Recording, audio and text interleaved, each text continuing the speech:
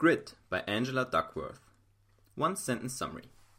Grit describes what creates outstanding achievements based on science, interviews with high achievers from various fields, and the personal history of the success of the author Angela Duckworth. Uncovering that achievement isn't reserved for the talented only, but for those with passion and perseverance. My favorite quote from the author is, "Our potential is one thing. What we do with it is quite another." Angela Duckworth. When I hear the word grit, I always have the same image in my mind immediately.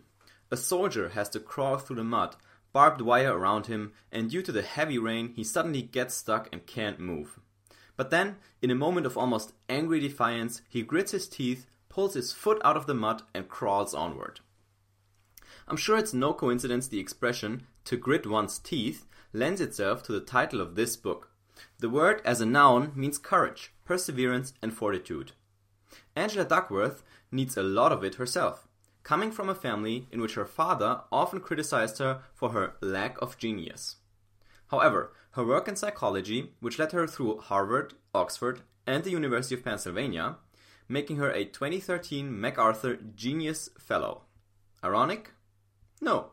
She just knew that perseverance and passion drive effort, and effort drives achievement. That's grit, and that's what you will learn about today in these 3 lessons. 1. Even though we say hard work is more important than talent, we still believe the opposite deep down. 2. Effort has a much bigger impact on achievement than talent. 3. Combine small, low-level daily goals with a larger vision to stay consistently motivated. Ready to become that soldier, that person who's willing to go on long after others have quit? Then let's get gritty. Grit, lesson 1. When we say we think hard work trumps talent, we usually just bullshit ourselves. This answers the question, does hard work really matter more than talent? And if so, what do we believe? If I approached you on the street and said, we're conducting a study and would like your opinion, what's more important, hard work or talent? You would probably say hard work. It's what you think you believe. It's what you want to believe. And it's also what 66% of people say when they're asked this question. They want to believe it too. But when it gets hard, when the other guy gets the promotion, when the third business idea fails, do you really hold on to that belief? Or do you maybe think deep down you don't have enough talent after all? In 2011, Jia-Chang Tsai made a shocking discovery. She studied that last question by giving music experts 2 written descriptions of a naturally talented and a hard-working, striving musician, and then letting them listen to a recording of the musician performing. The majority of the experts ended up preferring the piece by the quote-unquote natural. The kicker is that on both occasions, the exact same recording was played. We like to tell ourselves that we believe in hard work more than talent, but we don't really mean it. Grit, lesson 2. The impact effort has on achievement is exponentially greater than talent. This answers the question, how much more important than talent is effort really? The funny thing is, we have no reason to. Because if you said that hard work trumps talent and really believed it, you would be right. After looking at successful people across a wide range of disciplines, from politicians to athletes to writers, Angela set up a set of 2 equations, which simplify the way talent and effort are related, to make it clear how much more important effort is. In order to achieve something, you first need the right skill to be able to even start working towards the achievement. However, once you have it, you still need to use and apply the skill for a long time in order to actually get there. With a certain amount or lack of talent, your starting points for those 2 movements then become: Step 1, talent times effort equals skill. And step 2, skill times effort equals achievement. So your first bit of talent combined with effort increases your skill level. Your increasing skill multiplied by effort again leads to achievement. That means effort counts twice, once for skill and once for achievement. But that doesn't mean it's twice as important. If you substitute the skill equation into the achievement equation, what you end up with is actually talent times effort equals achievement. Which means that talent times effort squared equals achievement. So your effort is exponentially more important than how talented you are. That could be a factor of 2, 7, 10, or 500. Regardless of how big the difference is though, there will always be one. And that's what's important to remember. Grit, lesson 3. You can stay consistently motivated by combining small, low-level daily goals with a larger vision. This answers the question, what is the best way to build grit on a daily basis? Okay, but a lot of effort means you'll have to invest a lot of time and stay motivated for the long haul. How do you do that? According to Angela, with a combination of 2 things. Number 1, a large vision, a big dream, something greater that's meaningful to you and that can inspire you for a long time.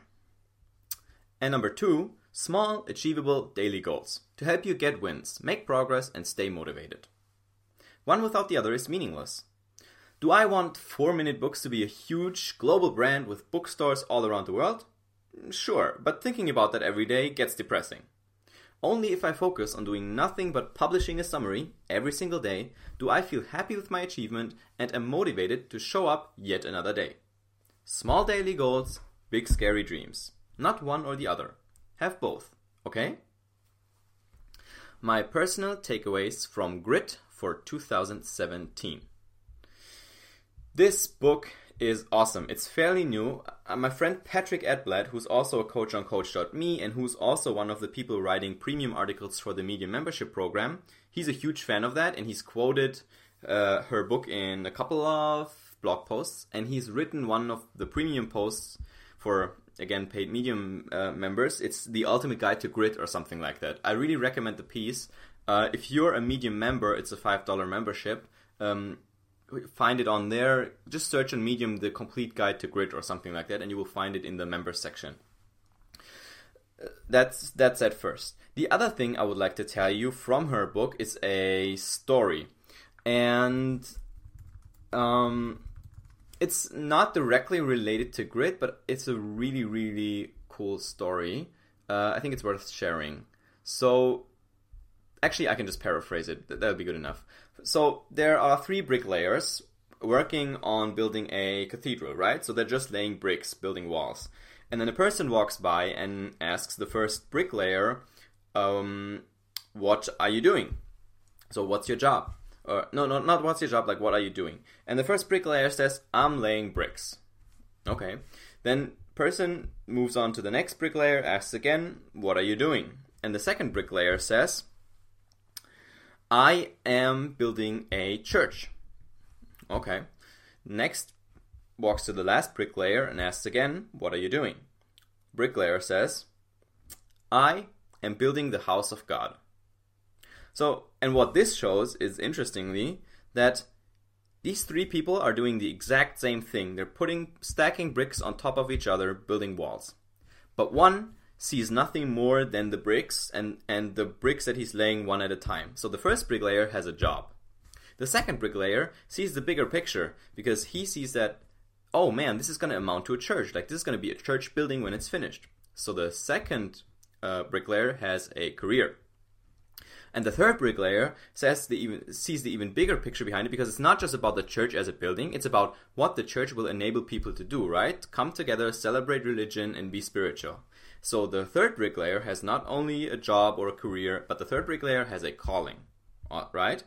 Awesome. And I think the way this ties into the book is that Angela Duckworth says, well, we all want to have a calling, right? To be high up on Maslow's hierarchy of needs in the self-actualization part, like the tip of the pyramid, where you're not struggling to survive, you're not struggling to cover your basic needs, you're not struggling for leisure and luxury, you're struggling to reach your highest potential and live a life that's completely aligned with your values. And to get there, it takes a lot of grit. So that's how it ties back to grit. I just wanted to share that story because I think it's really cool. So about our beliefs, I mean, obviously, like, it comes easy, it bounces easy off the lips to say, yeah, hard work matters more than talent. But then again, when you're down in the dumps and you realize you don't have the talent it takes, which may be true, actually, at a very, very low point in your life, what do you believe then? That's what counts, right? So that's important to remember. The equations, again, it's like talent times effort equals skill, skill times effort equals achievement. And so if you substitute the equations like you would do with math equations, so basically you would solve for skill, and then you get skill equals achievement divided by effort, and then you substitute that and you get talent times effort equals achievement divided by effort, and you multiply with effort on the other side, so you get talent times effort squared equals achievement. And it's simplified, obviously, right? Because you can't measure these things, but the point remains the same. You have to apply effort to get your skill, and then you have to apply effort to the skill to get your achievements. And I think that's a very great way of simply visualizing or keeping in mind that effort is more important. Like, it makes it tangible, right? Like, you can touch it, you can write down these equations, you can make that visible for yourself. And I think that's a good way to remember it.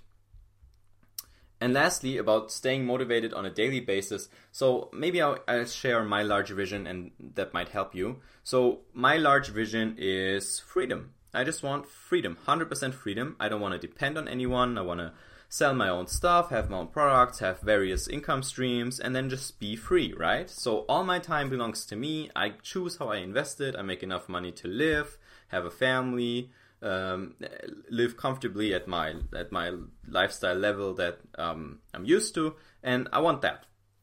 So that's my big vision, because like I feel like once I have this ultimate freedom of time, I can do anything, and then I can do anything I set my mind to or dedicate my time to, and that's really for me what it takes to reach my full potential, right? That's just me. Your large vision might be totally different, and that's fine. And that one is something I can remember every day and feel good about, right? So sometimes the big vision, like it has to go into the background. But I think the underlying idea of the vision, to keep that in mind, that's helpful. So it's like freedom, freedom, freedom. I want freedom, right? This is what drives me. I'm not thinking about the specifics. I'm not thinking about the specific amount of money, the specific point in time when I get there, or stuff like that. I'm just thinking about the underlying idea of my large vision and keeping that with me on a daily basis. Freedom, freedom, freedom. That's really important, and that's what helps. Small, achievable daily goals. The way I like to do them is to set a minimum threshold. Like, man, if I did nothing, absolutely nothing today to strive for my larger vision, but this one thing, what would it be? Right now for me, last year it was obviously writing a summary every day. Today or in 2017, it's writing an answer on Quora every single day. Like, if I did nothing all year for my goals except write an answer on Quora every single day, I think that would still be a good year of progress. Obviously, I do way more. I set way higher goals. I want to crank out summaries. I want to crank out recordings and so on. I want to really crush stuff. But leaving that minimum threshold as it is and saying, okay, if nothing else happens today, that's still a good day. That's still a step forward. That keeps my stress levels low, lets me focus on doing that minimum thing, and then be set and happy for the day and just continue working. So I don't know if that approach works for you, or if you need more pressure or less. Totally up to you, but I do recommend doing something for your vision every single day. All right, hope this has inspired you a little bit. I hope this will help you build your grit step by step every single day. And remember, whatever it is, you can get there. Don't build a wall. Don't just lay bricks. Don't build a church. Build the house of God, right? Go for your calling. And I will see you on the next summary.